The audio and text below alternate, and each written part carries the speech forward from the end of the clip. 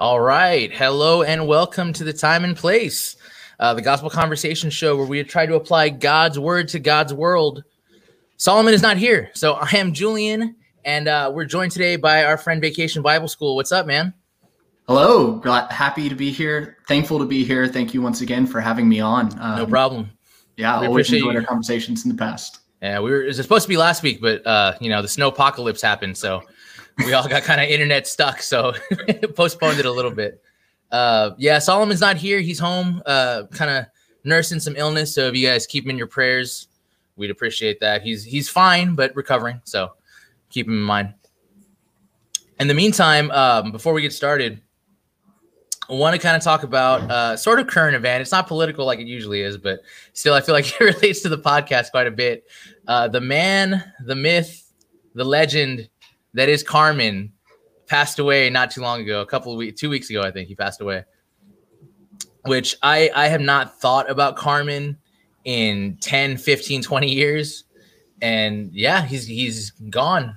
So it was a shock to the entire, anybody who grew up in 90s Christianity. It was a jolt we felt. Yeah, I don't know if many people had actually thought about Carmen within the last 10, 20 years. So,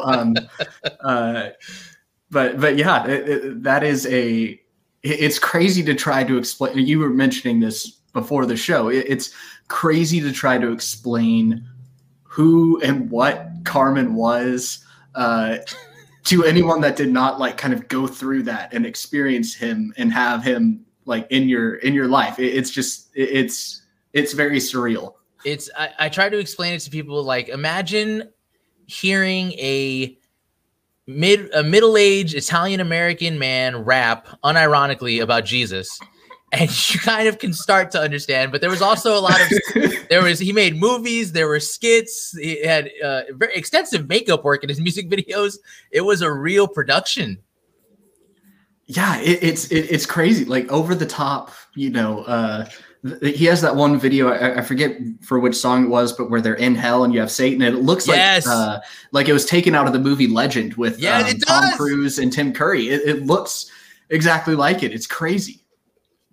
He really did go all out on all of that stuff, and he might have been one of the first people to do a Christian movie that got theatrical release. He made that movie in 2000 where he played a retired boxer who was coming. It was basically Rocky Balboa, but 20 years earlier, and with Carmen as the lead actor. It was crazy.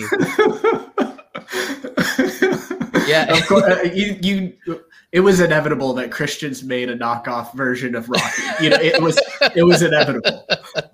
Well, the thing that was crazy about it too is that it got real theatrical release. It wasn't it wasn't like Left Behind where they gave you the VHS tape and they were call the theaters to make sure they play it. It was on the listings. You could go to the movies and buy a ticket. Carmen was a force. At one point, I think that, I don't know if this is still the case, but he held the record for largest Christian concert of all time. Oh, I could believe that. At one point, yeah. And it's Carmen did that. It wasn't Hillsong, or it wasn't, Chris Tomlin or something, someone like that you would expect. Carmen held the record for that. And it's crazy because so many people now don't even know who he is. Yeah, he was in that golden age of I don't know if he was pre-CCM, but he was at the peak of CCM. He met that convergence point before it went mainstream, and it was kind of coming out of that 70s, 80s Christian wave. He kind of did have the ability to cross denominations, though. That's what I thought was interesting, because my whole family was super Southern Baptist, hardcore Southern Baptist, don't drink, don't smoke, don't dance. And Carmen's very Pentecostal. He's super, super charismatic, and still they would pack the concerts with everybody. It didn't seem like any of that mattered. It was just it's Carmen. We're going to go see Carmen. Yeah. It's really interesting. He still holds the record. Thank you for checking me. I appreciate that. That's great. Yeah. It's nuts to me. Admittedly, I'm not the biggest Carmen fan myself. I do love him in a type of ironic way because I find him so campy and entertaining from that respect. And what's interesting to me is after I learned about his recent passing, I went back and listened to some of his music. And if you listen to just like the instrumental part, at least in some of his albums, I'm not saying this for all of it. If you listen to just the instrumental part of it, and you think about the actual progression of notes that he's singing within the melody, it's not bad. Yeah, no, he's a very I was good listening singer. I was like, this is actually decent. It's just his performance of it is over the top campy that like I can't take his just how campy his singing is. It sounds like he's, playing some sort of different character, which I think is part of maybe the appeal that some people had to him, but it's still like if this was a different singer, if you handed this to, I don't know, Andre Crouch or something, some like really good, respected, talented singer, they would knock it out of the park. And so that's what's fascinating to me. He kind of was like almost like a Wayne Newton, or like, it was like a Vegas stage show, like a Christian Vegas stage show. When you exactly. Absolutely. So, he'll be missed for a lot of different reasons. I do have, Carmen's one of those things like Salty or like, yes, any of those things that from my childhood that I'm like, yeah, it was goofy, but like it was a part of my life for a long period. So of course, I have some. He's like your dad. Like he's not cool, but you love him. Like he's trying. I don't know if you ever listened to the Babylon Bee podcast, but I do not know. One of the things is they interview everybody. They've had all kinds of people on, but whenever they have like a Christian celebrity on, their question is always like, "Have you ever met Carmen?" And they just want like Carmen stories. And my favorite one was Doug TenNapel, who he's the creator of Earthworm Jim. He's worked on some stuff like that. He used to do album covers for Five Iron Frenzy. So, oh wow, yeah, he's big in the media world. Like he's done multiple video games. He's had cartoons that he produced on Nickelodeon and stuff. Somebody else that he didn't want to name had been on tour with Carmen, and they did say that he had a tanning bed on his touring bus. So that was enough for me. Of course he did. Of course, like that story is 100% true. I don't need to fact check that. I know in my heart that's absolutely true. He had to keep that glow, man. He was kind of a heartthrob. Yep. So rest in peace, Carmen. You will be missed. So today's subject is a little serious. It can get a little serious. I think we like to have fun with everything, but it can be a little heavy sometimes. So before we get started, you wanted to say a couple words. Yeah. Just to give, we're talking about purity culture tonight, and we are aware of the negative impact that it has had on so many people, especially people who are victims of a variety of forms of sexual trauma. And so we just wanted to, acknowledge that at the beginning, give a bit of a trigger warning, if you will, to let you know if you're just not in an emotional space tonight to listen to this kind of conversation. Of course, we're going to be very respectful and sympathetic, to your pain and take it seriously. But, if you're not in an emotional space to listen to that right now, that's perfectly okay. You're welcome to come back at a later time. We will be here virtually waiting for you, welcoming you once again with open arms. Right. And, we try not to be flippant about serious things. And I think one of the things of purity culture is it is kind of a joke, right? Especially to the bigger world. It's like it's a joke thing. It's like that weird thing that Christians do. But I was just in the mall yesterday for like the first time in a year. I was like, I just got to get out of the house and go someplace. And I went into Zoomies. Oh, yeah, you did. They sell like Virginity Rocks t-shirts, which is a parody of like purity culture type stuff. So yeah, it has now been appropriated as a complete joke in secular culture. And it's one of those things that I don't think we, me personally, in a way, I remember it, but I'm just now seeing the ramifications of it kind of bear themselves out. And I think, I grew up Southern Baptist. I did look up the history of like the True Love Waits movement, and it was a Southern Baptist movement. Like it came through the Southern Baptist Church, got picked up by Lifeway, who still sponsors it. Apparently it's still a thing. I didn't know it was still going on. So what was your background with the movement itself? Was that like a church thing for you?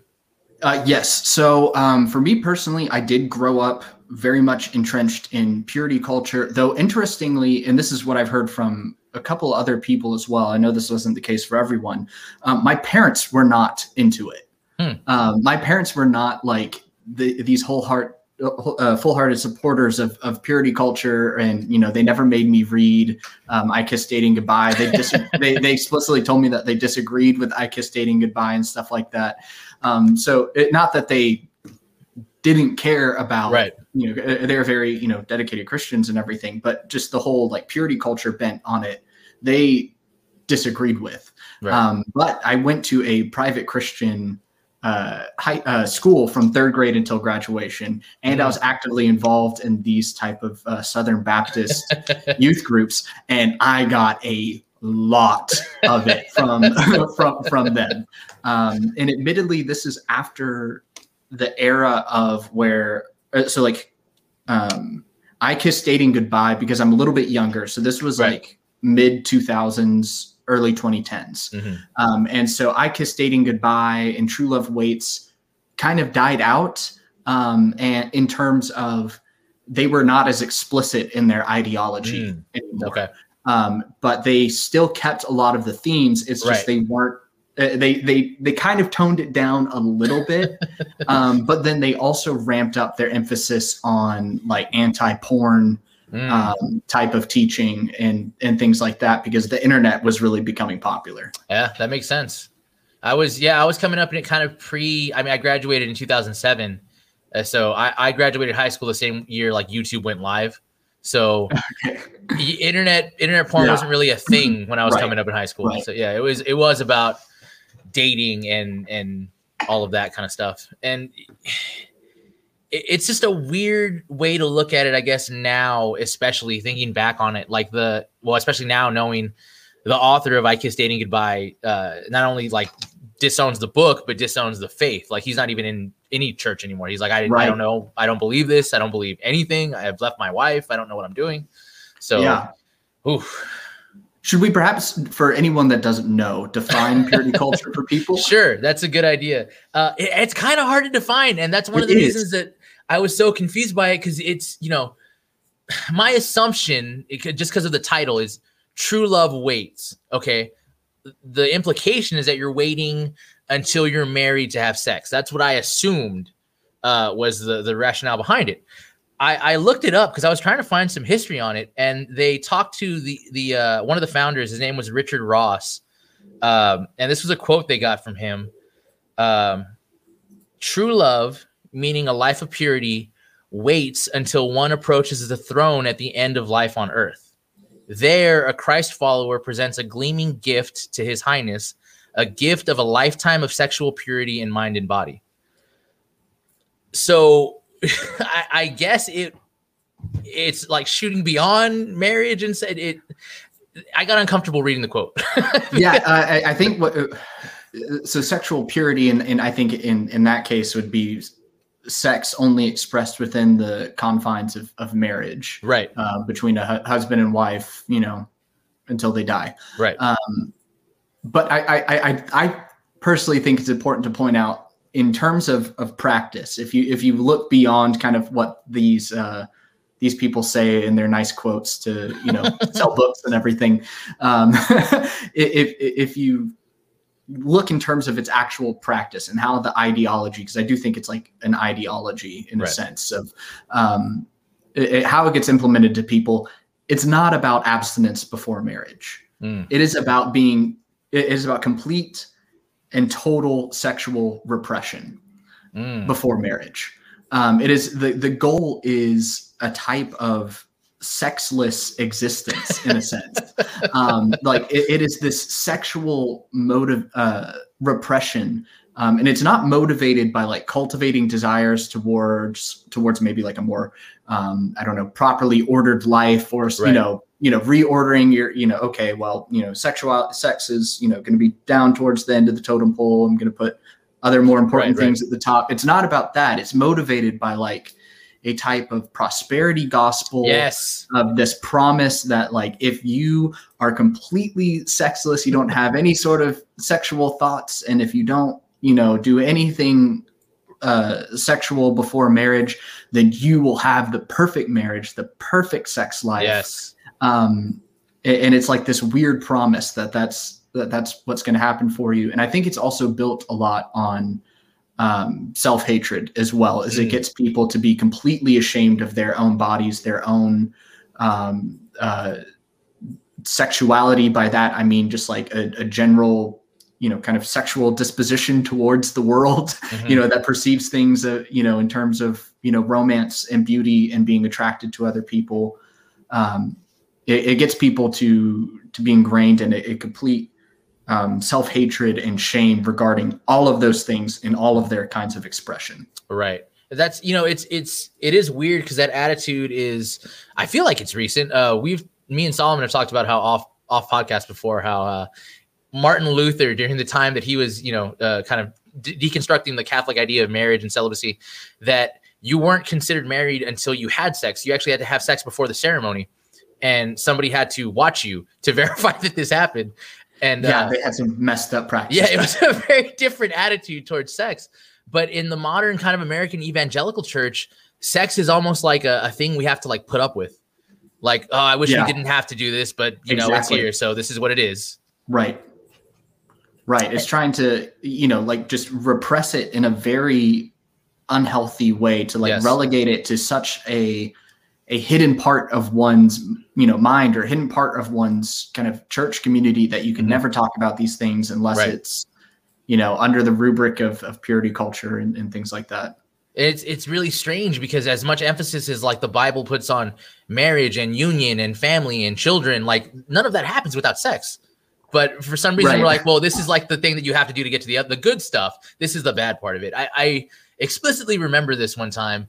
My parents had bought, I had cousins that were about the same age as me, and they had bought I guess it was like a mini devotional for us all that we all had.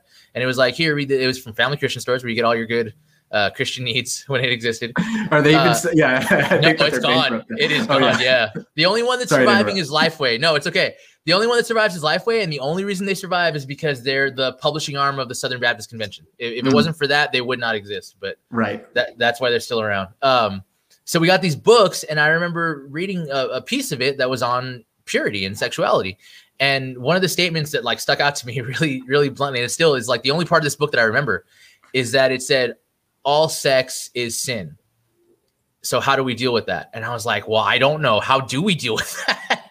Because that's a very strange way to, and I guess their rationale, their approach was the verse where it says that my mother conceived me in sin, had to do with the fact like, well, the method of conception is sex, so therefore your sex was a sin. Which is so confusing to anybody who's 12 and doesn't know, like, I don't know how to deal with that. Right. Yeah, that's crazy. Admittedly, that was not my particular education, or miseducation, I would say. But ours was more of like,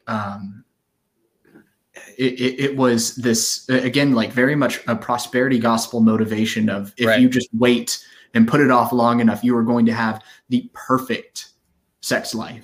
Is just going to be completely perfect, flawless, and because, it's God's promise to you. And so, of course, it's going to be the best thing ever.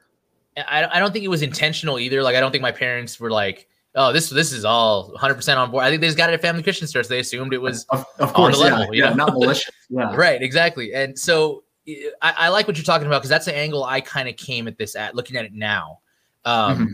And I feel like for the most part, that idea, that prosperity of like, save yourself and you'll have this perfect marriage, didn't stick with the guys that I was in youth group with. That idea kind of faded away from we growing up and getting older, we kind of shed that idea. I don't know why, but that idea of like, well, if you act good, God will give you good stuff, just kind of died out for us. Maybe just stuff we've been through in life. Or for me personally, it was when I found out I was diabetic. I was like, well, I guess it doesn't quite work that way, does it? So, but what I have seen is kind of girls that were in my age group and were in, youth group, struggle with dating and now marriage in that way. Where it was like, I was told if I kept my purity, which I feel like is a code word for holiness, and I really don't like that it's used that way. Right. If I kept my holiness, then God would give me the husband that fulfills me and completes me and understands me, and my marriage will be everything that I've dreamed it was. And they're holding out for this prince that doesn't exist. I was telling my fiance about it. Like, all of these people believe this idea, and then they get me. Like, this is not the prince that they sign up for. It's a real human with flaws and selfishness, and Yeah, I think that's totally the case. Definitely misrepresents expectations. And I do think it should be pointed out that it seems on the whole, more women were affected negatively by purity culture than men. Though there were lots of men who were negatively affected, myself included. I've had to deconstruct a lot of the narratives of purity culture. Actually working with a therapist even on deconstructing some of the things that I taught because it so negatively affected me. And it seemed to have a real negative effect on people that unfortunately took it the most seriously. So if you like really bought into and trusted the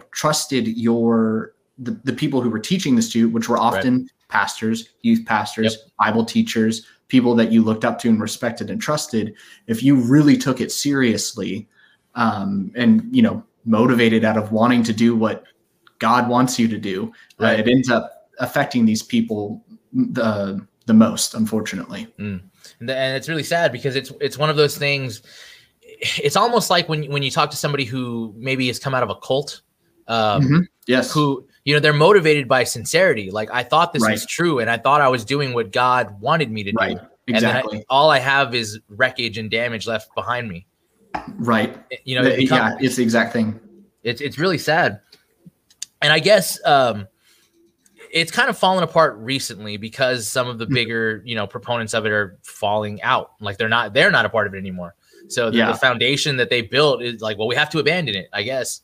But the ramifications for people our age is just, we don't know how to have relationships. We don't know how to we don't know how to talk to our children who are going to be coming up about this kind of stuff because no one talked to us about it in a way that makes any sense.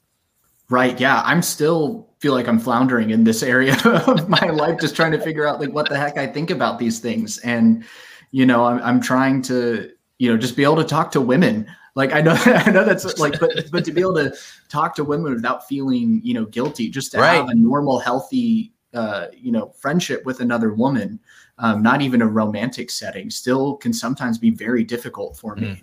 And which is sad, because a lot of times in purity culture, it would just be like, you gotta separate boys and girls as much as possible, keep them away from each other. Cause, if you leave them, together, then it's, they're going to be too tempted and they won't be able to control themselves and all that kind of stuff, which is silly. And it's sad too, because I have some incredible women in my life that are just these incredible people that I so cherish. And I would not be the man that I am today without these female friends in my life. And we're not romantically involved with each other. They're my friends. And it's sad that purity culture, I think, kept that away from a lot of people.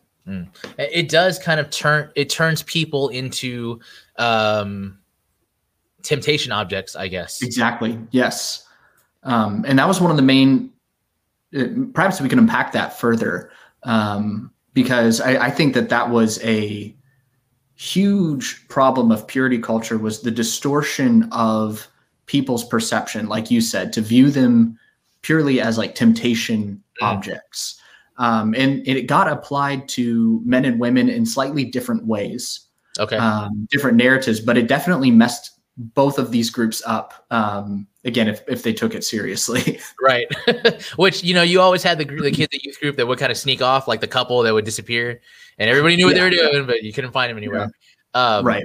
But yeah, it does affect people differently. And I think because, we talked to Doug Wilson about this and he said before, like, modern culture wants to have a male and female sexual attitude that's exactly the same. Like, why do men have to be so sexually oriented? Why do they have to be so sexual as beings? And he's like, well, because the sky is blue and water is wet. Like, that's just the way it is.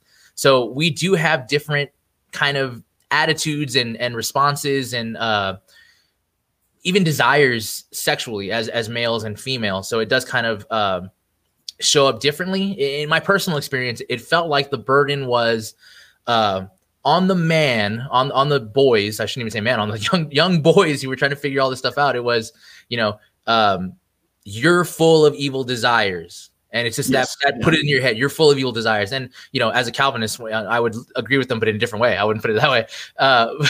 We're not talking about like depravity or like the general, sinfulness of humans. Just your attraction to females. It's bad. Right. On women, it was the other way. It was like, you are a problem for them. You make them sin. Yeah. And so it's just this unhealthy attitude towards each other that like, you're a problem for me. And like, oh, I think I am a problem for you. So how do we handle this? How do we do it? And you don't know. You really don't.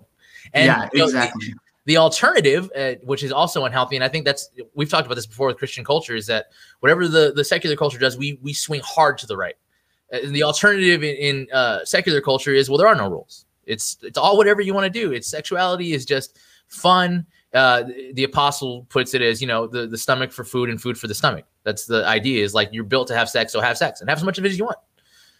And, the hard part growing up with both of those things on both sides of you is like, okay, what's correct? Like, what's the biblical ethic on sexuality, which is, for us, especially as Reformed people, we always come back to, or for us being me and Solomon, I should say, as Reformed people, coming back to, actually, this might be interesting because I don't know where you stand on like the solas and everything. As Reformed people is always like, okay, well, what does the text actually say about this? Because that's going to be the standard, not some guy's opinion or a book that this person wrote or somebody's personal testimony or whatever. It's like, what does the text say about sexuality and how we conduct ourselves and how we live and how we do things? So yeah, I mean, you're more educated than me on stuff like this. So what's your kind of take on that? Like, what does the scripture say about sexuality and relationships and things like that? That's a good question. And I'm going to try to problematize it simply because, I do want to point out that it is very difficult, I think, to construct a type of like one-to-one correspondence between what the biblical texts are saying about sexuality and like what we should be doing in our own context. I'm not trying to say that the Bible is not authoritative or that the Bible has nothing to say to us today.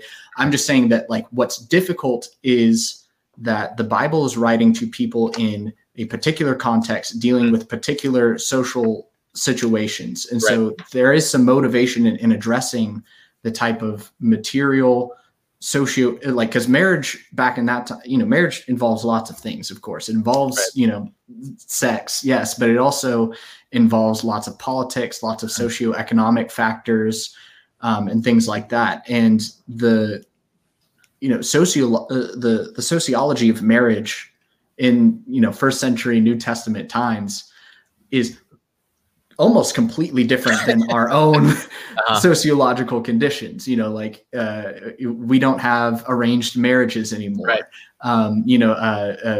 Inheritance isn't determined through, legitimacy of the firstborn son. And, women aren't sold with dowry to these arrangements that are, so all of those things I think are different. Not to say that you can't learn anything about sex from the Bible. It's just like, that is one of the things that I think makes it so difficult for people now trying to figure out, like, what do we do? It's like, okay, well, how do we handle some of the cultural differences? How do we translate some of these principles to our own time today? But I do think that there's, some general things that one can conclude, because I think it's also, and maybe this is where we're different.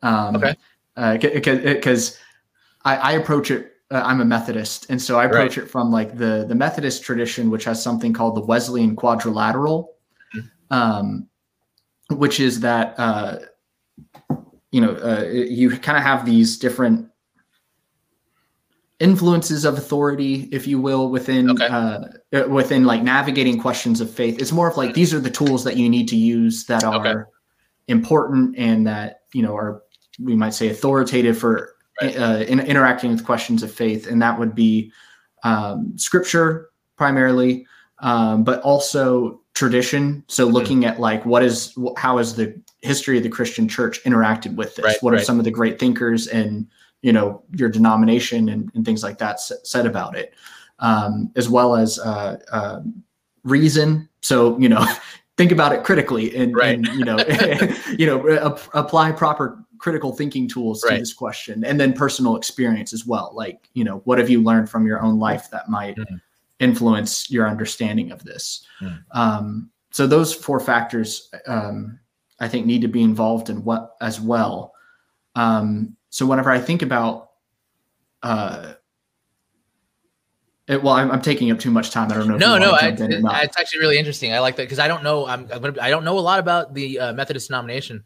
That's fine. Yeah. Yeah. It's one Who really does. Right. It's like Episcopalianism. I don't know a lot about that either. Anglicanism. I don't know. Like, there's some denominations that are just not prevalent in South Texas, so I don't know a lot about them. Right. I mean, that's interesting because we would come at it kind of in this, because anytime we have discussions about this stuff, we're like, okay, well, what do we think about this? Well, this church father said this, or this reformer said this, and they held this opinion and they held this opinion, or, you know, let me ask my pastor and see what he thinks. You ask yours and see what he thinks. So it's kind of, you know, we apply that, but you know, we come back to the text. Okay, all of that, how does it line up with the text? What does the text say? And of course, context, critical thinking. Right now in our church group, we're going through Revelation, so context is a big thing that we're trying to hammer home. Context. Yes. Personally, I as far as the marriage and sexuality thing, it comes back to Matthew 19. I feel like a lot of people think, especially with sexuality, it's hard to get a beat on it because, like, well, Jesus didn't talk about it a ton. He talked about, you know, love for neighbor and not being a hypocrite and sacrifice and mercy and kindness and all of that. But the one text that does stick out in that was in Matthew 19, where he talks about divorce. And the Sadducees ask him what his opinion is on it. Should we, you know, Moses allowed us to get divorced for any reason at all. What do you say? And the cultural context is there was 2 schools of rabbinical thought that had 2 different opinions about divorce at the time. And so they were basically asking him, where do you fall? What's your opinion on this? And, you know, his, which I think this is kind of why, you know, 5 solas, his appeal is to the text. And he goes, have you not read?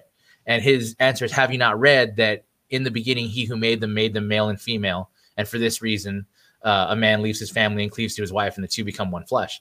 So for me, and I think for a lot of Reformed people, I would say most, if not all, that's kind of our baseline foundation as far as a sexual ethic. Like, we're designed inherently to be united sexual beings in a marriage context, right? So I think that's pretty a pretty good starting point of just saying, like, yeah, this is part of what it is to be human.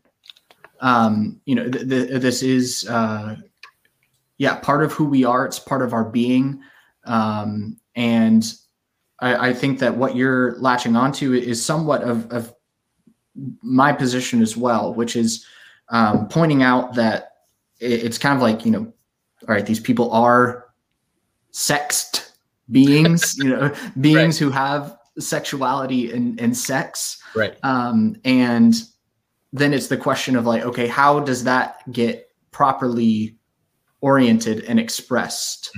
And I think what's interesting is if you look at, like, what purity culture taught people, maybe I'll use that as a foil and say, like, okay, now how we can do something different. They would just tell them, you know, just repress everything. You know, you're this, you know, sexual being, but just turn the switch off until you're like 24, and then, you know, turn it back on and you'll realize, you know, and it'll be perfect. Or it was, you know, even sometimes more threatening situations of, like, don't have sex, or, you know, you'll be a lot of horrible narratives centered around, you know, damaged goods. We can get back to all the different analogies and everything, but you are damaged goods, or, you know, this is a gift that you've ruined, and all that kind of stuff. And so purity culture ended up presenting the end, the final goal, the telos, to use the philosophical term, of sexuality as a type of prosperity gospel, as we said before, that the perfect marriage, it's this perfect marriage and sex life. And the habit that they propose to reach that goal is just complete and total repression of one sexual being. So it again, you know, it's almost ludicrous. But I think that instead, we need to have a final goal of marriage or sex that is something more like the cultivation of a life that builds one another in mutual love, in friendship, and a virtuous character that is in service to the kingdom of God. Right. I don't mean like everyone has to be, part of a church, but I do think, this idea of having a partner with you that enables you to, to be more service to the kingdom of God than what you would be able to do on your own. Right. To have your sexuality, with this goal of fostering and growing a love and a friendship and developing in Christian character virtues, I think should be probably what I would say is the telos of marriage. It's interesting too when you talk about the damaged goods idea, because it's funny when you think about like you'll have a perfect marriage. What's the requirement? That you be a perfect person, right? You have to be unspoiled. You have to be spotless. You have to be you have to present the best to this person so that your marriage will be perfect. And it does that that sense of guilt, like I'm not perfect, right? It's almost like a dread. I remember, when I was in my 20s, kind of a dread of like having these conversations with girls at church. If it ever came up, it was like, I have to tell them like, I'm not this pure, Oh, of course. Yes. It's so many, I've been there as well. But I followed the rules pretty seriously, but there would still always be this thing like, I lusted after that Victoria's Secret bag one time when I was 14, and not that I condone that, but it's still like it would cause me. But I think it's a good illustration because it would be these things that are like, okay, not good, but it's also like I'm not this sex demon, right? But it's like it would cause me to view myself that way, and I would, something like Lord have mercy, lusting after a Victoria's Secret's ad or whatever. Whenever I was 14. That would happen. And then I would be terrified that I was like becoming addicted to pornography or something like that. And it would be, take an influence on like, if I got into a relationship or something, I would feel so guilty. Like I was, this flawed, person that couldn't meet the standards and I failed them in some sense. And, you almost have to like confess, right. That turns out I'm not perfect.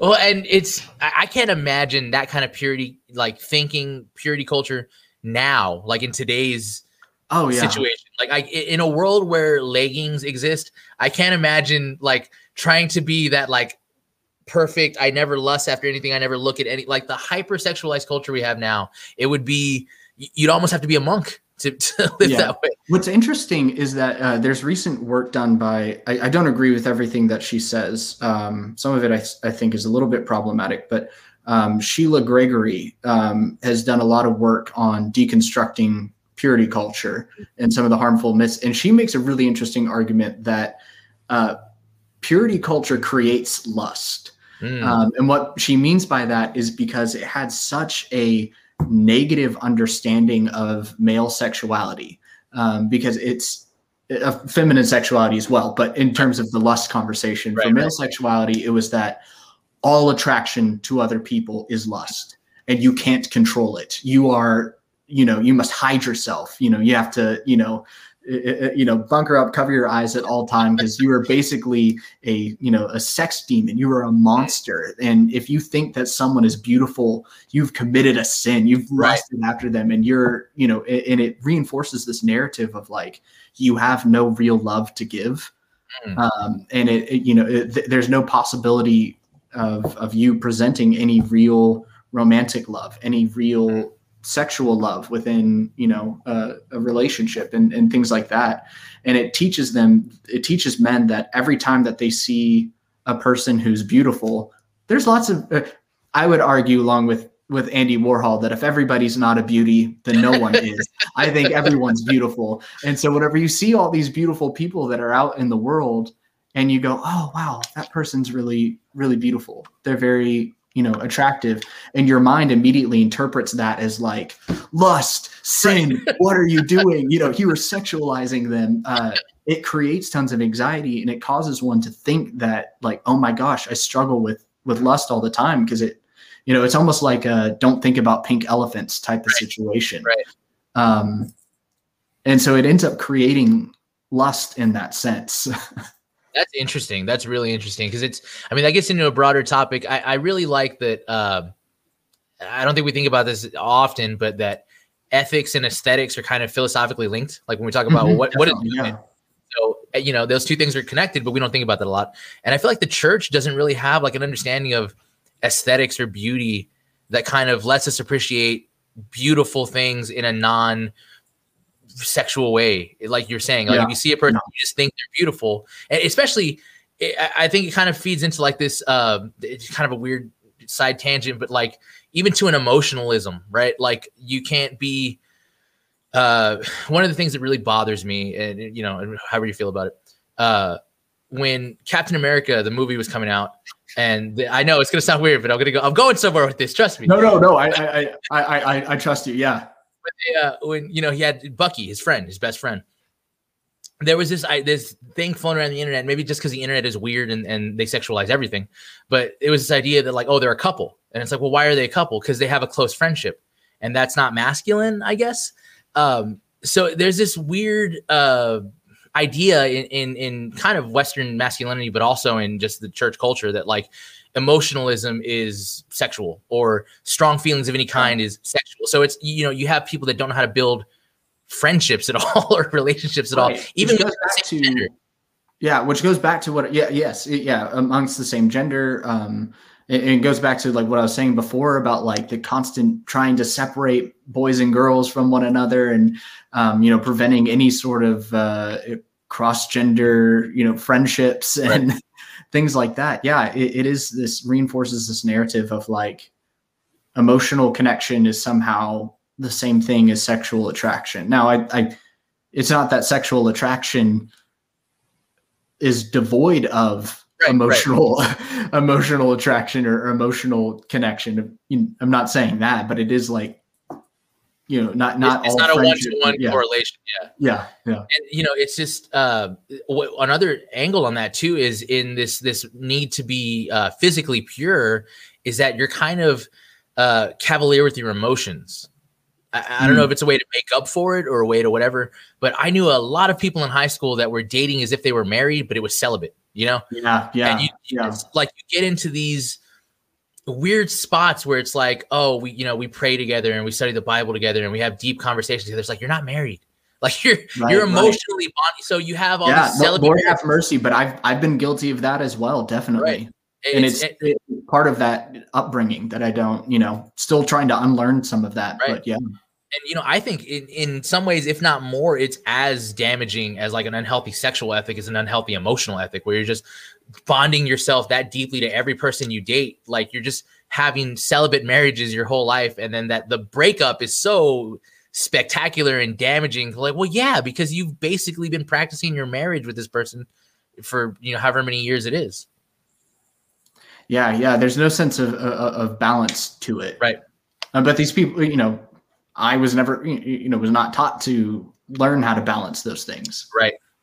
And, I remember my dad telling me, I had to have been in high school and I don't even know how the conversation came up about, dating or whatever. And my dad he's in his 50s now. He was born in 1963. So, he had kind of an older understanding of like dating and dating was casual. You just go on dates and there's no expectation of anything and there's no promise of anything. We're just hanging out. We're having fun. We're seeing if we like each other. And if we do, then we can be more serious. So that was his attitude. He was like, well, you should be, dating lots of people and just, it's casual. There's nothing serious. You're just hanging out.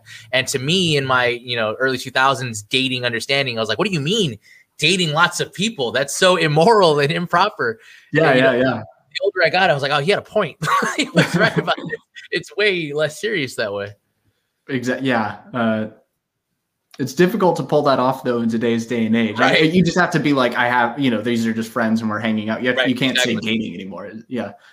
But yeah, that is really true of like just again, this kind of all or nothing, not learning how to have balance, not learning how to perceive nuance, just complete black and white thinking in the most extreme sense about a topic that is very difficult. What could be more difficult than like relationships and romance and love and sexuality? Like all of that stuff is so messy and so difficult. It's beautiful. It's absolutely worth engaging in, but it's hard. And there's, this is interesting. This Purity Culture says dating is practice for divorce. I remember hearing that. Did you hear that? I never heard that before. That's a new one for me. That was kind of died out during my time, so that wasn't like what was taught about it. But I did hear those quotes, and it was like if you get into certain material that was still in the church library or what have you, then you might come across it. Yeah. I wrote this down too because I thought it was so strange. The True Love Waits pledge. I never did that. Like I guess we never did the full program. I never did it either. I went to a youth group and I showed up I started at a youth group right after they did like a purity ring pledge. You're the only one. So I missed it. Yeah, I know. I'm the only one. So I guess scarlet letter on me or something.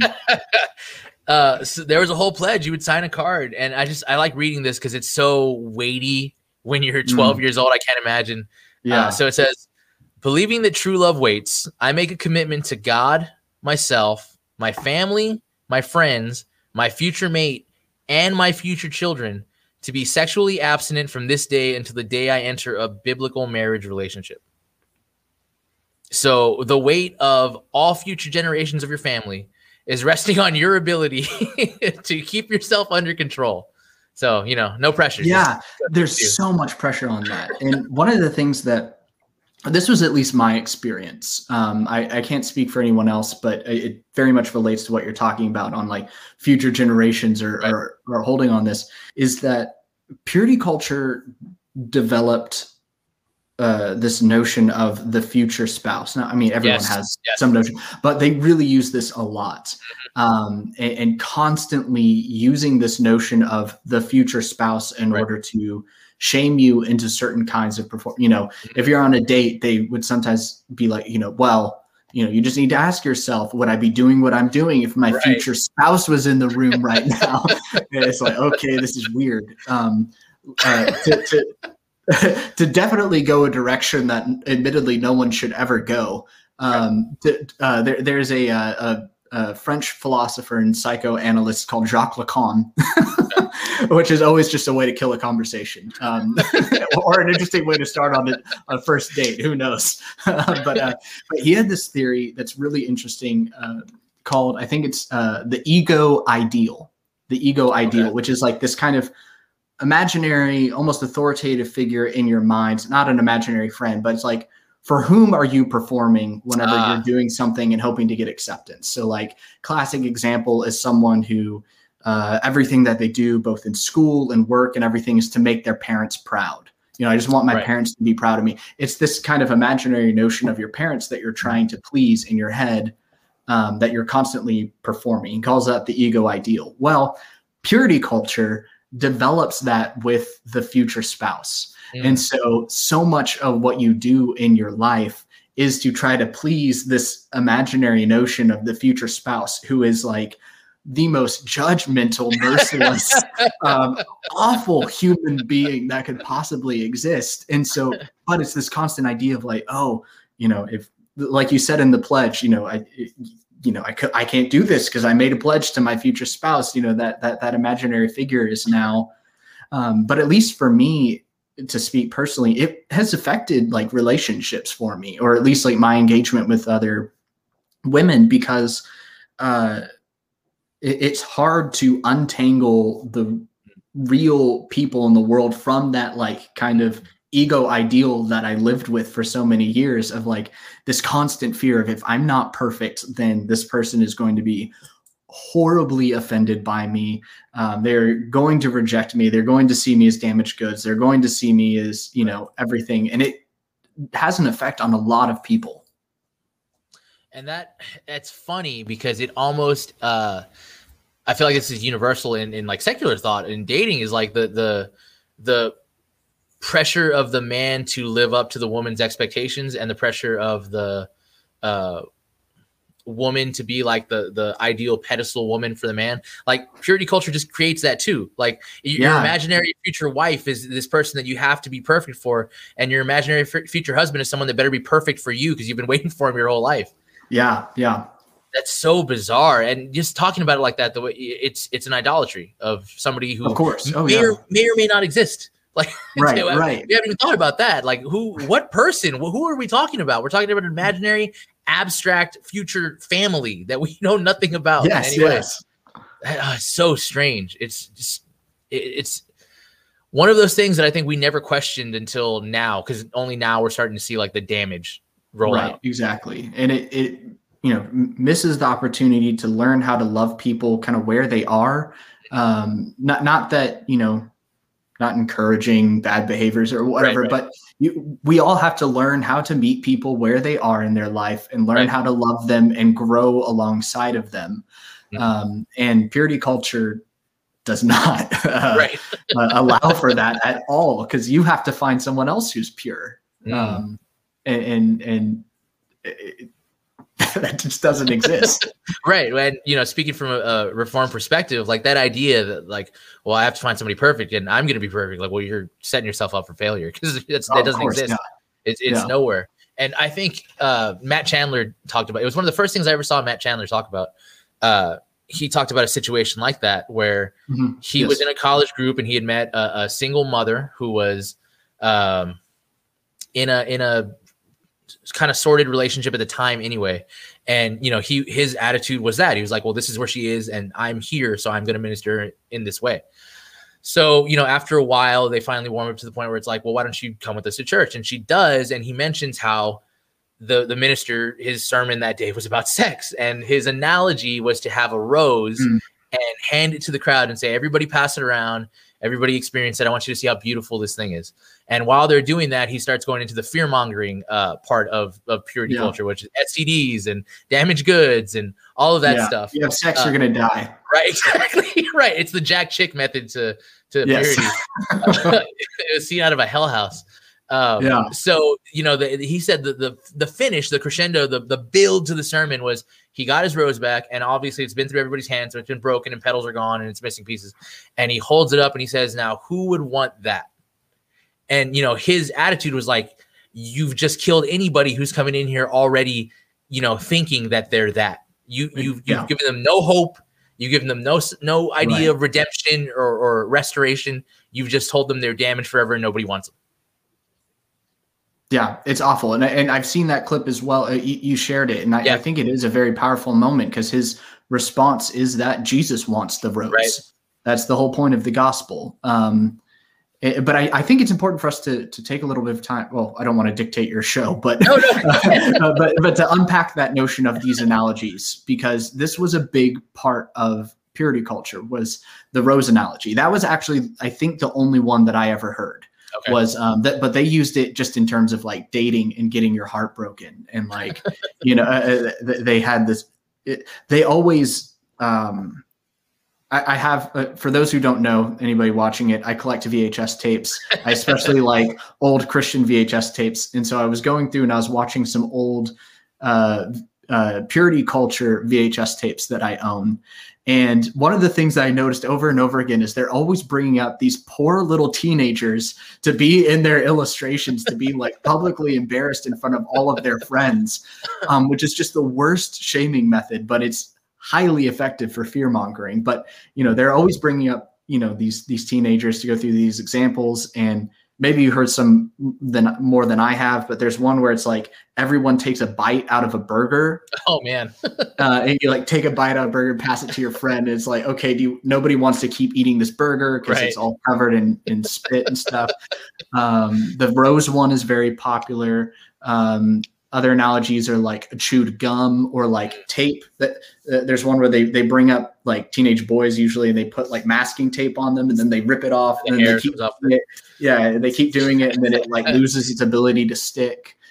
There's another that I heard about where it's like you are everyone is asked to spit into this cup of water, Or I think what this proves is that youth groups are disgusting. Yes, youth groups should be abolished. We just need to stop. But there's another one too that was like pouring dirt into water, and then like, does anybody want to drink this? And these are, of course, all just horrible analogies for sex and sexuality. It reinforces this idea that for women, they are, if you have sex before marriage, or in almost anything, if you do anything sexual before marriage, then you are like used and damaged goods. Right. You have ruined this gift that you will never be able to give to anyone else. You are now dirty water. Right. For men, if you look at the analogy, it's, you are intrinsically dirt. The man in the analogy, like, you are dirt, you are spit, you are this destructive force that selfishly devours other people intrinsically. And that is just, I think it was horribly damaging for so many people, both men and women. And it was especially damaging for people who are victims of sexual trauma as well, in any respect, because one of the consequences of experiencing sexual trauma is that one ends up viewing oneself as damaged goods, as like something within oneself has been intrinsically broken or damaged, which isn't true, but it is the kind of emotional gut reaction. And so then purity culture comes along and says, that's right, you are. And it's just absolutely horrible.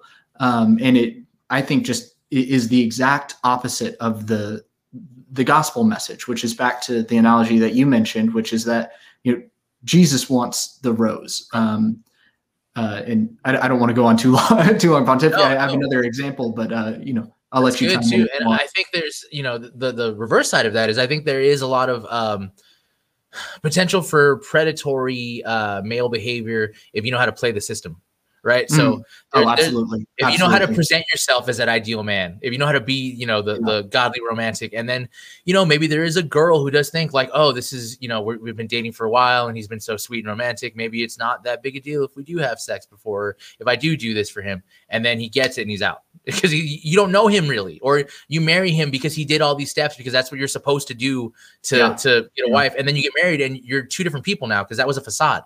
That wasn't really who you were. You're not interested in writing love poems every week, or you're not interested in, these big grand gestures, or maybe you didn't really ever care about prayer or the Bible, but when you were dating, you did, because that's what, a healthy couple does. And now the object of your faith is your spouse. And that's a faith that can't stand. And it's a marriage that can't stand. Yeah. It leads to lots of, I've heard very horrible stories. It leads to lots of victim blaming as well. I heard a very terrible story of someone saying that this is in a YouTube video on someone who is an expert in dealing with trauma. And she was relaying her story about how her abuser was actually someone in the church, and they used all of these tactics of purity culture in order to shame her, of saying like, well, it's your fault for not dressing modestly. You're the one who, I can't help it the way that God made me with this overactive, sex thing. And, I'm a sex demon, and it's up to you in order to dress modestly to not tempt me. And, it's your fault. And would use that type of manipulative victim blaming behavior. Modesty is a whole other thing that, I want to do an episode about one day, but it's I don't know how to approach it from I do think, sorry, I didn't mean to interrupt. No. It's just one of those topics that I'm like, I don't know. Like, I honestly don't know. It's almost like, what's the quote about art or porn? Like, I can't define it, but you know what it is when you see it. I suppose so. And purity culture had a lot to say about modesty. Yeah. Most of it, I think, was very harmful. It taught women that their bodies are like intrinsically sinful, and any wrong actions of a man are their fault because they tempted them, even though they didn't try to, and they didn't realize it. There's a phrase like that was used, like stumbling blocks. You don't want your body to be stumbling in, and that was used a lot. And so I really like to, I don't want to mean to interrupt you, but go for it. When the Apostle Paul talks about stumbling blocks, he's often talking about a thing that you were doing the Christian person, don't if your brother has a problem with their dietary laws, don't flaunt your ability to eat pork in front of him. So it's always like a responsibility on the person who maybe is being kind of libertine with their stuff. But here it's the other way around. It's like the vulnerable person is made to feel guilty. Like you're the stumbling block, not the other way around. Yeah, it's total misuse of it. And there's also an interesting thing of like stumbling block is also applied to Christ himself. Yes. Like he's a stumbling block to the Jews and the Greeks. And Dietrich Bonhoeffer in his work Act and Being develops a whole theology of Christ as a stumbling block, and it's a very positive theology. So, ladies, if someone ever calls you a stumbling block, take it as a compliment and be like, "Oh, I'm glad I'm being Christ-like. Thank you." So because the phrase was "modest is hottest," right? That was the catchy slogan. Which again is a fascinating thing because it conveys a sense of you still need to be attractive. Yes, it's just you need to do it under the rubric of modesty. Man, that's a good angle that I had never considered before. It's like sneaky, subtle seduction. Like I'm going to seduce you with my purity, not with my outward display. And it reinforces the notion that a woman's greatest value is just to be the spectacle of beauty. Yes. And so it still objectifies them. It's just doing it in a different way. Yeah. Which, I mean, that's the problem with, trying to overcorrect for whatever, purity culture, I think, is an overcorrection to free love culture. We're still in that hangover. The people who were writing the books for us when we were teenagers were people that were saved in the 70s and 80s that were coming off of that free love stuff. Yeah. So they're going completely the opposite way. And now, everybody in the wake is trying to okay, where did we go wrong? What are we supposed to be doing? Yeah. It's really hard to, I have a son. He's only 2. He's going to be 3. So right now I'm not, it's not a problem, but I know at some point he's going to be a teenager and he's going to be interested in girls and he's going to be an adult who marries or whatever. Like, how do I navigate this for him? And it comes back to that idea of what is a biblical sexual ethic? And there's 1st and 2nd Corinthians talks a ton about sexual purity, and not even purity, but just conduct in that sense. That phrase porneia, sexual immorality comes up a lot. And there's even that verse in 2 Corinthians where it says there's sexual immorality that the world has never even heard of, and it talks about how somebody's sleeping with their father's wife, and it's just that rampant uncontrolled sexuality in the Corinthian church. So there is a standard. The problem is I just think we don't have it. We've made up our own for whatever reason. Yeah. And it's difficult. And I think part of it is just, like I mentioned before about a lot of the changing material socioeconomic conditions. Not that I'm not espousing relativism. I'm actually not a relativist when it comes to morality. That's not my view, but it does make things difficult because it's how do we take these moral principles and apply them to our own current circumstance whenever, the circumstances have changed a lot and you're encountering new societies, new cultures, new everything that, we can't go back to how marriage operated in biblical times, even if we wanted to. You're not going to be able to start doing arranged marriages again. I'm sorry. That is the one of the difficulties of it. Right, and that's kind of the fear, right? Like the secular backlash is like the Handmaid's Tale idea that if we have these biblical ideas that are outdated, we're going to have female sex slaves, and it's just going to be chaos, and that's also incorrect, and that's the difficulty in trying to one of the hard things is understanding that, like you said, the cultural difference. If we're going to take the scripture seriously, we have to understand that there is a book in the scripture, there's an epistle in the New Testament written to a slave owner. Philemon owned slaves. We just have to deal with that fact, and we have to deal with the fact that Paul did not rebuke him for owning a slave, and contrary to that, he sent his slave back to him so they can be reconciled.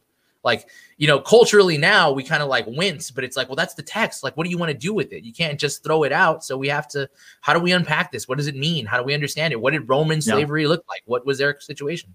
Yeah. But it gets messier when we talk, now sexuality. No one's debating slavery now, but sexuality is something that, is. Yeah, definitely. It is such a difficult question. Part of it, I think, is just acknowledging how difficult it is, approaching it with humility, kind of like what you're saying. I would suppose whenever I think about teaching young people, I think one of the failures is also, I think, just a failure of the church in general and how we teach people, because we approach them. I'm getting this from the philosopher James K.A. Smith. If anybody wants, he's actually he teaches at Calvin College. Nice. He's Reformed. You might like him. All right, here we go. My guy. But, yeah. There we go. He's great though. And his whole thing that he's pointing out is that churches approach people as primarily thinking things, and they don't interact with people at the level of like desire, imagination, perception, character, virtues, habits, and how those things get instilled into us. It's primarily just like give them some information, tell them what to do, and then expect them to do it. And I don't think that like young people, to a certain extent, yes, but they don't simply need to think better about sex. They also need to cultivate the desires and habits towards a healthy sexual imagination and a healthy sexual expression and like a healthy sexuality. And they need to be led in the type of practices and, as James K. Smith says, liturgical actions that help foster that character building and help foster those habits in accordance with that end that I talked about earlier about being, united in a type of sacred form of love and friendship and everything. That's funny because I heard two different things today, kind of in that vein, about totally different topics. One of them was about apologetics, actually. This I don't know if you're familiar with Cy Ten Bruggencate. He's a Canadian apologist. He was talking about how the turning point for apologetics for him was when he realized that nobody's a machine who just analyzes facts. You analyze your facts in terms of how you feel about them. Of course, so that was like a switch for him. Like, oh, the problem's not the facts that I'm giving you. The problem is how you feel about the facts that I'm giving you. Right. Yes. And another one is Professor Bruce Gore, who, if anyone's interested in like church history, he's got a whole series that he did on YouTube. I was watching his Revelation one; it's really good. But one of the things he talks about is that idea that like, okay, how you feel can be determined by what you do. So, for instance, doing the thing cultivates the feeling more than feeling motivates you to do the thing, right? Like, especially it's talking from a creative standpoint. For me personally, it's like I don't feel like painting today. Okay, well, if I wait till I feel like painting to paint, I'm never going to paint anything. So I got to start doing the thing, and I'll get the rhythm, and I'll get the flow, and I'll get the feeling. Yeah, and I think that's the importance of, and this is what James K. Smith's argument is that's the importance of like liturgy within the church, and by that he means like in general that liturgy means like the work of the people, what you're doing in a church service, and it's important to have like a robust sense of these Christian practices because a lot of times you have to be doing things before you start. It starts really becoming a habit and second nature for you. You have to learn how to, love your neighbor as yourself by doing, loving things towards them. And we often don't want to, but it's something that you kind of have to pick up. Speaking of liturgy, just because of the season we're in, I'm curious your opinion about things like Lent. I feel like Protestants have an unnecessarily negative attitude towards Lent. Especially, I saw one person who's semi-popular on social media talking about how, it's a Catholic idea, it's extra biblical, so we shouldn't have anything to do with so is Advent, but we still do that, and nobody has a problem with that. What's like the Methodist attitude on Lent? Do you guys participate in it? Methodists love Lent. Okay. that is like one of the weird things that like not weird. So like Methodism is born out of like Charles Wesley is John Wesley is the OG Methodist, and he was originally part of the Church of England, which the Church of England, that's like the Anglicans and the Episcopal Church and all that kind of stuff. Very liturgical, very influenced by, the lectionary calendar and these different seasons and Lent and everything. So John Wesley was super into that kind of stuff. And he ended up more as like an evangelist and stuff, but that is one of the things that we've held on to in our tradition is a love of of Lent. They just love it. We were, one of the families in our church was talking about how they're trying to incorporate kind of a Lent practice, not necessarily the whole thing. Cause I grew in South Texas. It's a very Catholic area. So you have that, on Ash Wednesday, everybody has it. You just see them walking around with the crosses. it's kind of one of those weird things. And now being older and kind of looking into, you know, what is this and why do you do this, and talking to Catholic people, I'm like, okay, why do you do this? What are you fasting from? Do you understand the concept? And I feel like for a lot of them, it is cultural, where it's like, well, this is just what you do. But I mean, that's true of any congregation or denomination. There's a lot of people that are so I don't know. I think, part of that is that we have lost an idea of like a liturgical duty, like a thing that we do to stir up affection, which, and, you know, kind of speaking on marriage, like we've thought of marriage in kind of the romantic sense. And I love the romantics, but they kind of ruined everything. Because it's all feeling and emotion and, you know, stirred up by everything. And, you know, you know a lot about the romantic movement, I would assume, and the philosophy behind it, but it was kind of a backlash against naturalism, right? Like naturalism said, or, you know, the Enlightenment said, there is no God. We can explain all of this rationally. All of these feelings and what they don't actually mean anything. It's all science. We can explain that. The romantics just could not deal with that. They were like, no, this has to mean something. And if there's nothing beyond the thing, then the thing itself must be the thing. So that's where you have this, like, everything is romantic. You know, nature is romantic, and death is romantic, and life is romantic, and relationships and everything. And you get people like Byron and Shelley who are just over the top, and Keats and everybody like that. But I think we adopted their ethos for relationships, because that's the only thing we really call romantic anymore, right? Like we don't talk about sunsets as being romantic, or it's all relationships. Yeah. Sorry, go ahead. Well, in some sense, we think of our marriages and our love lives like that, like it's this deep burning desire. And, you know, it's fun. That feeling, that new crush feeling, that new infatuation is great. Like you love it, but it fades.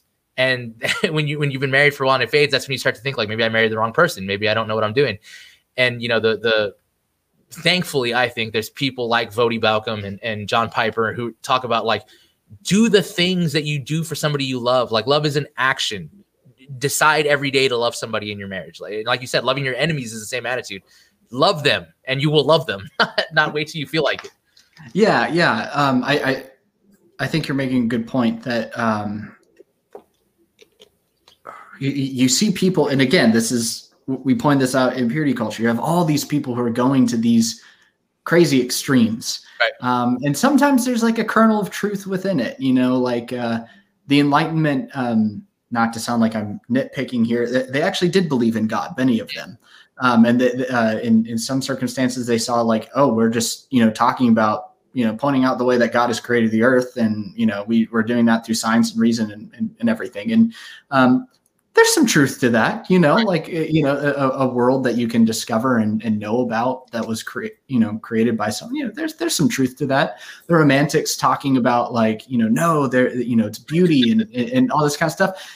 Yeah, like I want to agree with that. You know, this stuff is really beautiful. You know, life is full of beauty, and I don't want to discourage that. But it's kind of like they end up going into this is the only thing, and then like you see in romantic relationships of like, you know, it's just the foundation of it is, you know, these strong feelings and you know these emotions that you feel for someone. It's kind of like, well, emotions are definitely part of all human relationships, but it's also not the only thing that's involved. And it's because emotions are going to fluctuate a little bit. It's also involved of, you know, how you treat each other and the habits that you've developed in relating to that person and everything. So yeah, it's kind of like, maybe the lesson for today is learn to develop some nuance in your life. And, you know, if you find yourself in an all or nothing type of mentality, you probably made a mistake. Yes. It's tied together, I guess. And because I love that idea of ethics and aesthetics are tied together. Like we appreciate them in the same way, because emotion and rationality apart from each other are faulty, right? Like they have to be together. Because I think, you know, as a Reformed person, that's one of the things that I worry about is that we have kind of a void of emotion, right? It becomes this head thing, like this deep head knowledge. And I've talked to other Reformed people about it, and you know, we've lamented it because, like, if you read the Reformers, if you read Luther, you read Calvin, they were very emotional and talk about passions and feeling, and even the Puritans, who are like the American joke of like the stodgy all black Puritans. they talk about godly affections. Like it's a thing we feel. Yeah. And even in the scriptures, they talk about that, stirred up with love for each other and love for God and love for everything. And purity culture has kind of damaged that aspect of it. The romanticism that is important. It's not the focus, but it does matter. It's like it's treated as a dirty feeling. Yeah.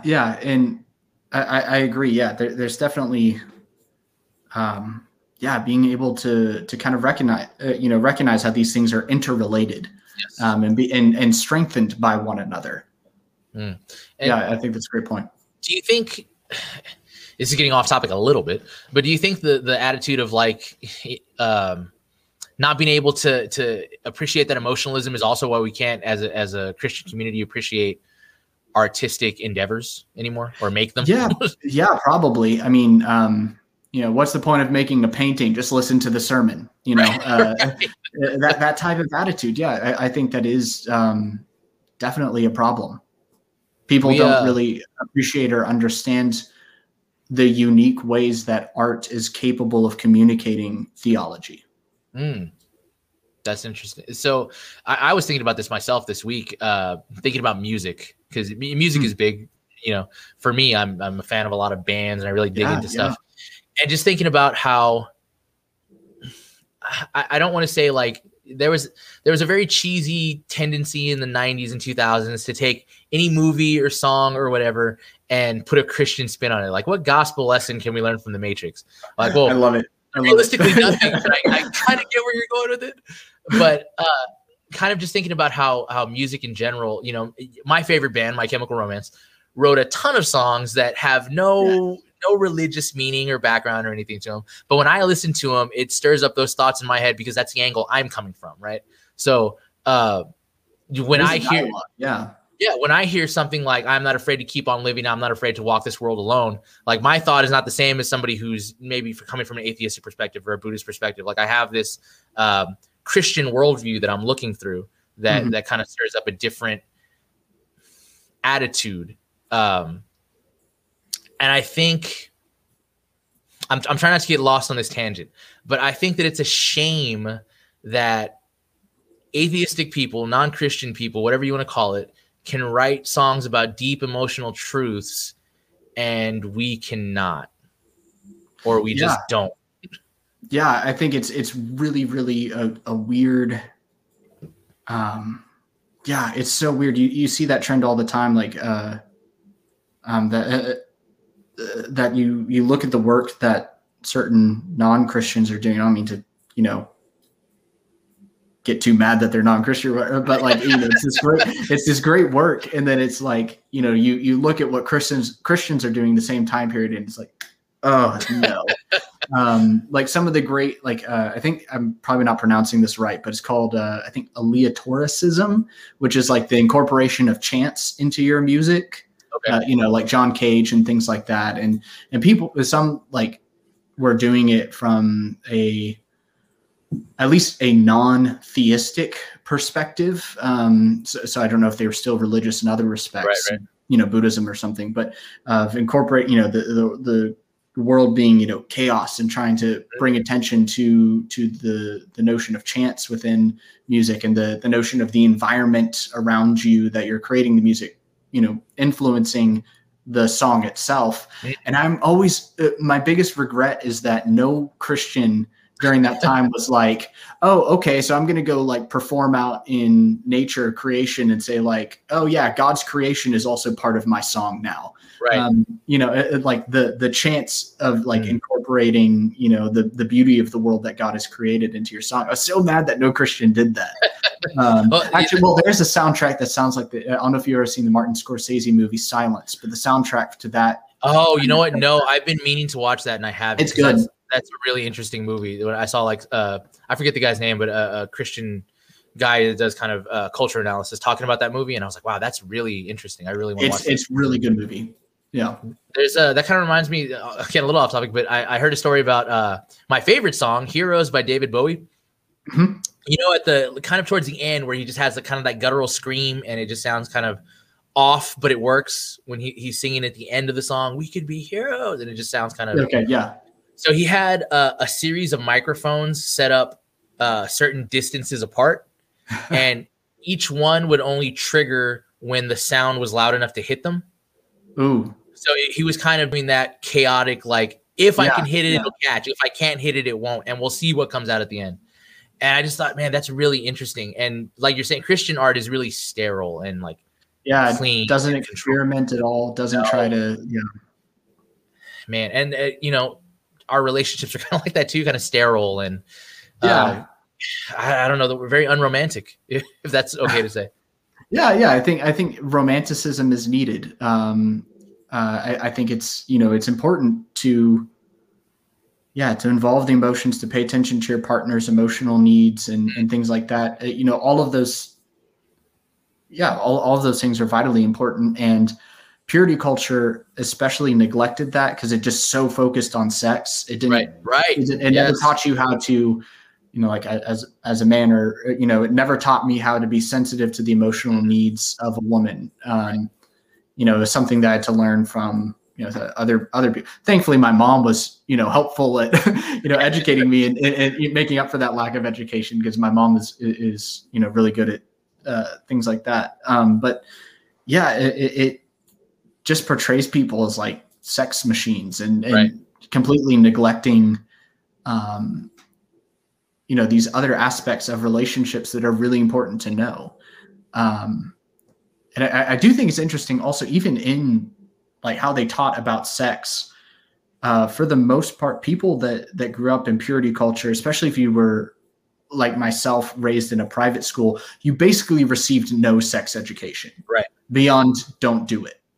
And beyond like, men make sperm, women make eggs, put it together and you get a baby.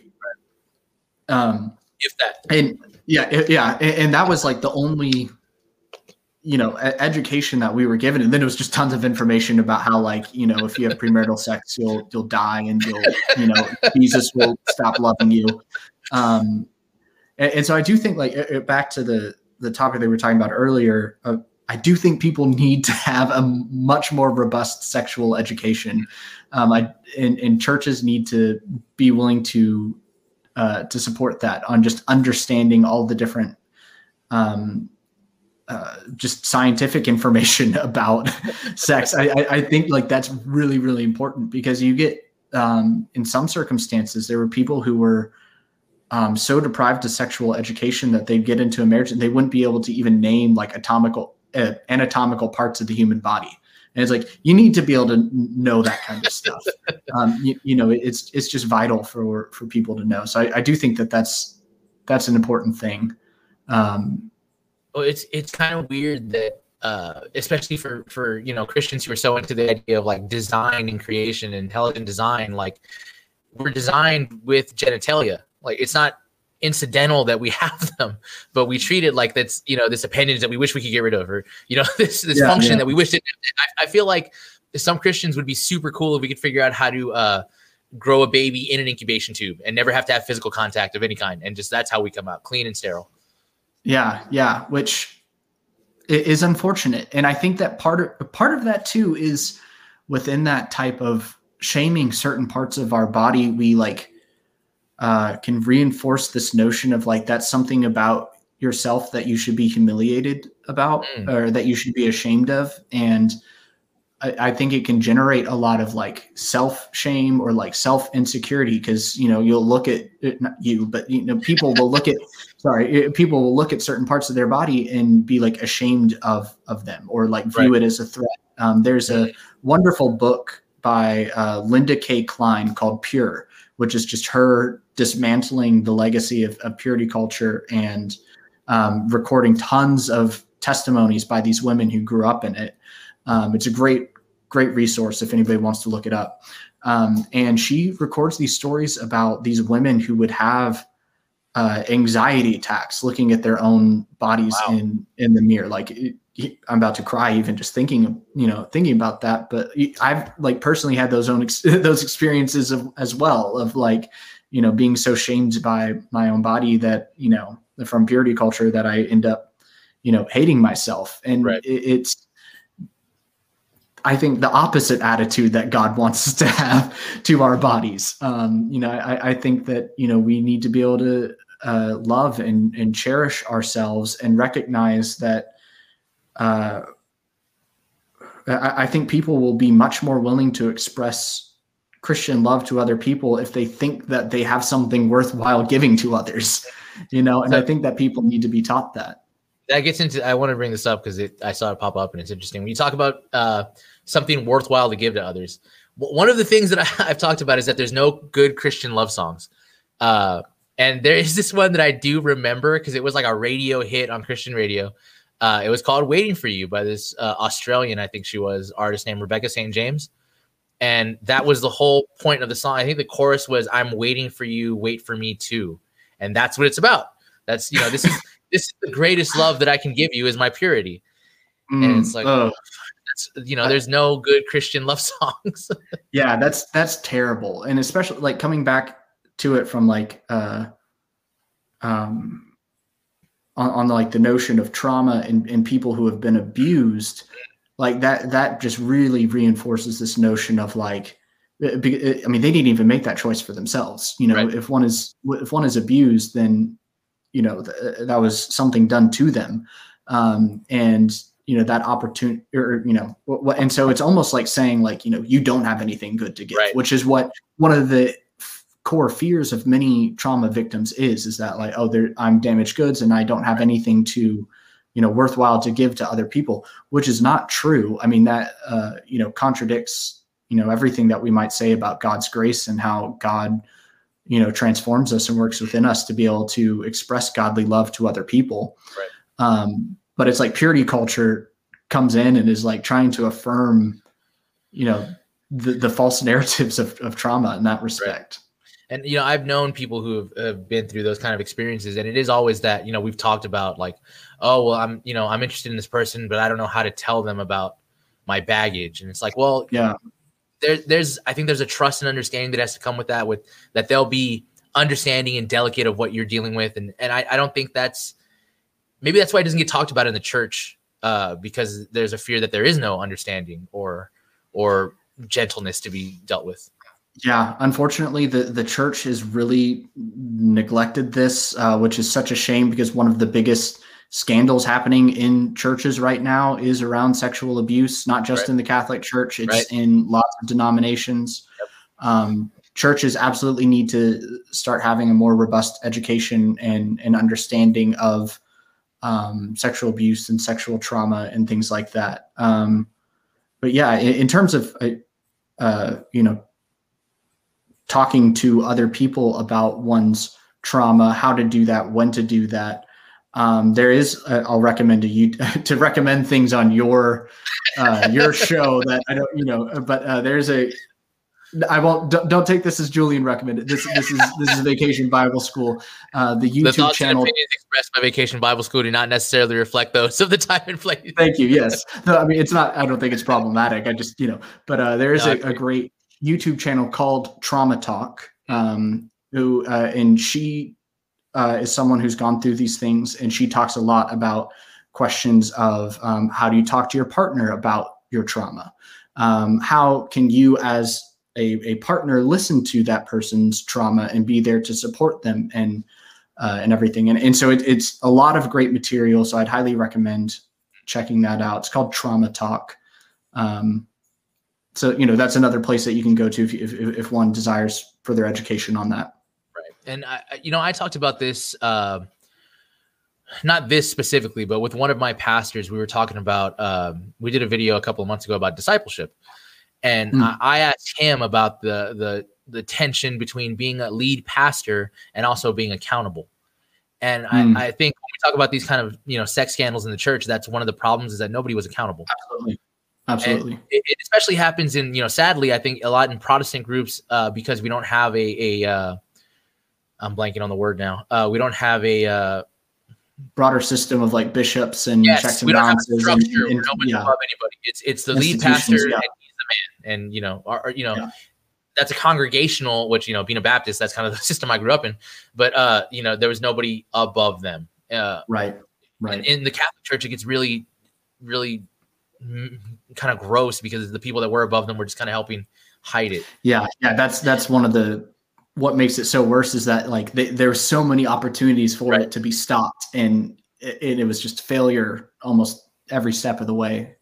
I didn't plan on talking about this, but it happened, so I mean, we might as well. Sure. Ravi Zacharias, who just passed away, and all that stuff is kind of come out. Dr. James White was kind of giving his statement on it, and he was talking about how there's a lot of anomalies, like the money that was going out. Like, why was nobody keeping track of this and asking what it was for? And the fact that Ravi would be gone out of country by himself. Like, why was nobody questioning that or asking what was going on? Or there were so many opportunities to where somebody should have been able to say, hey, what is this? And nobody did. And,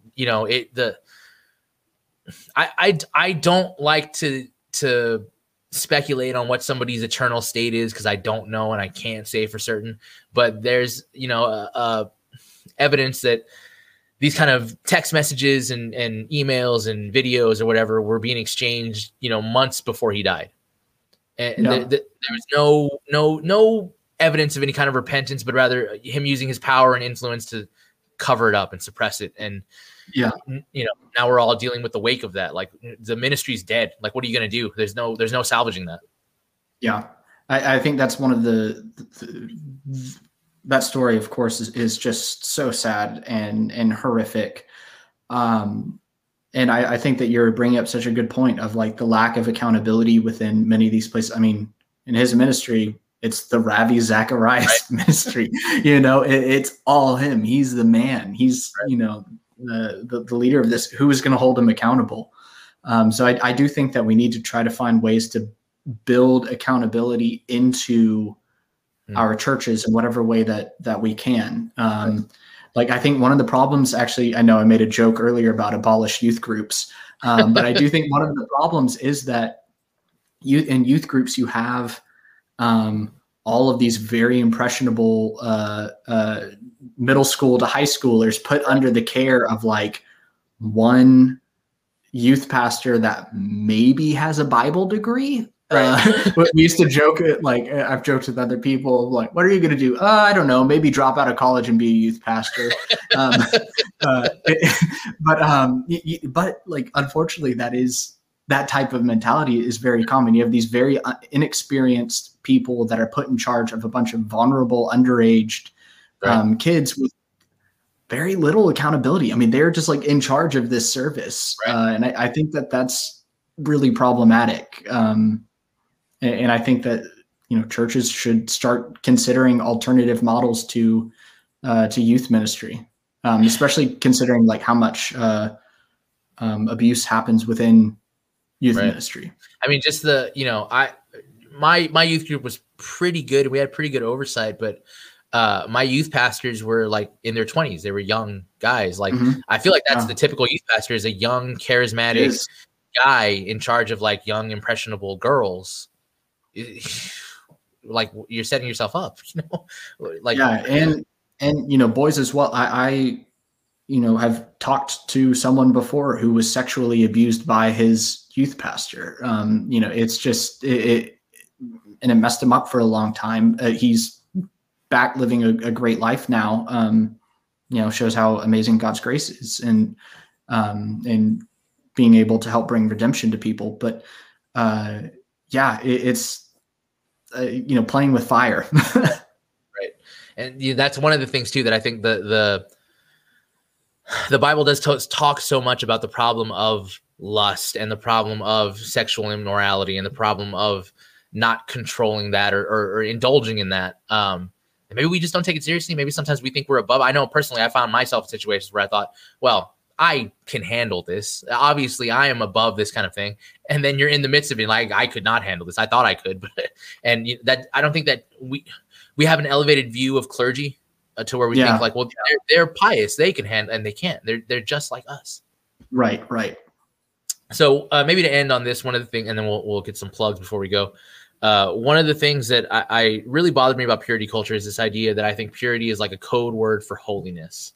And it becomes kind of this self-willed holiness. Like, if you can control yourself and you can monitor this and you can do this, then you'll be pure.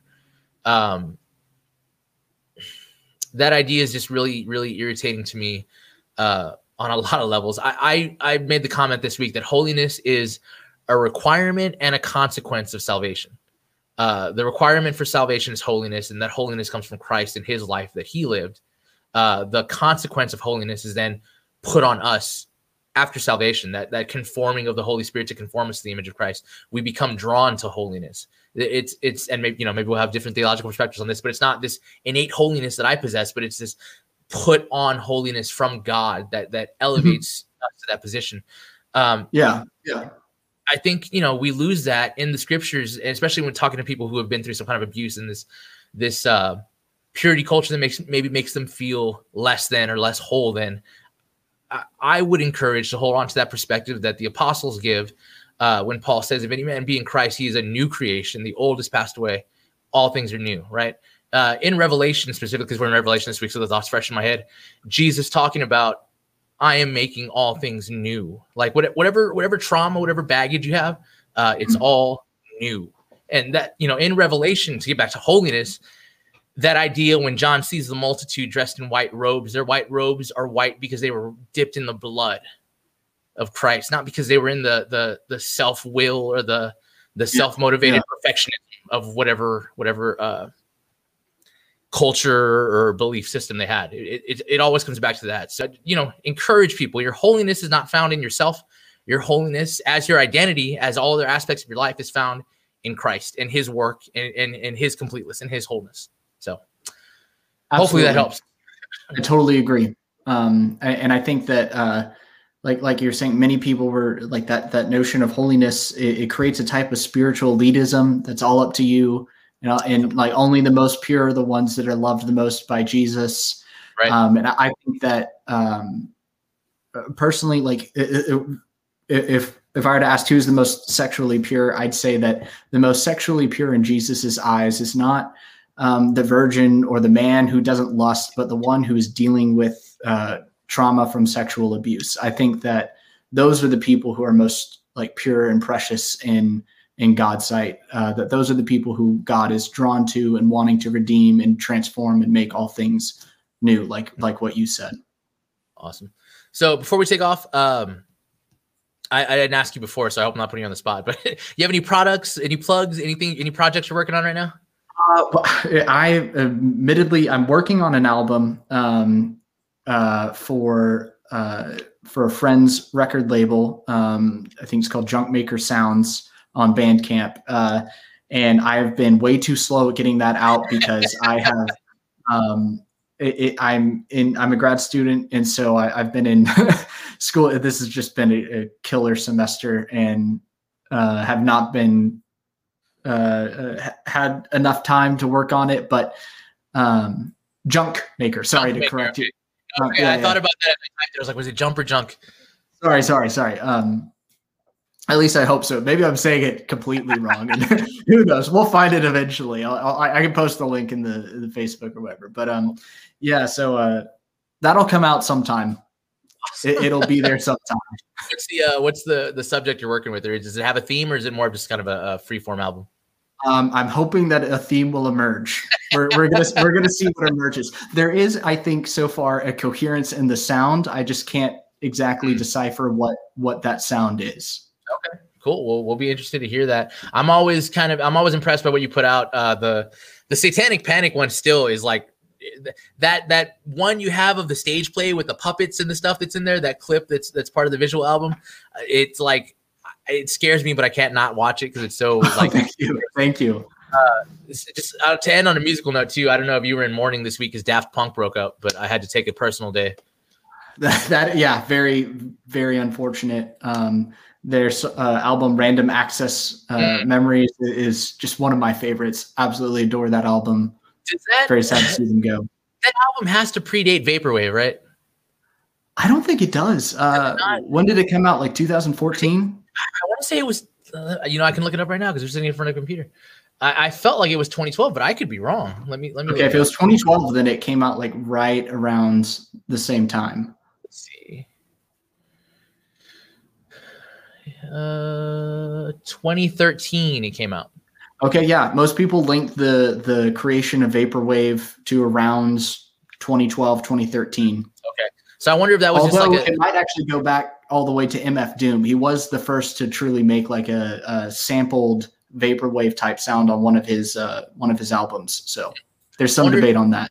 I wonder if that was just like a general creative thing that was floating in the air, or if maybe there's a crossover between the two, like influence. Because I used to think like, oh, this is a disco album. Is it a disco album or is it a vaporwave album? Because like now Rogers is on it, but it's also like at the time vaporwave and that kind of stuff was in the air. So I don't know.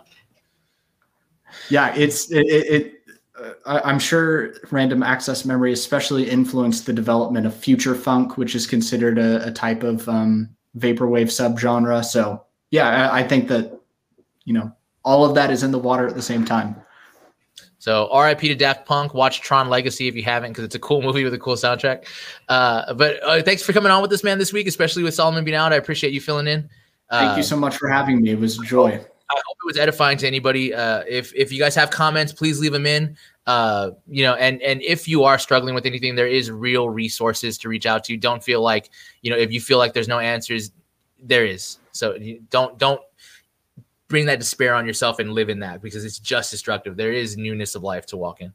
Absolutely. Until next time, this is the time, this is the place. We'll see you next week, hopefully with Solomon. So peace. Bye, everyone.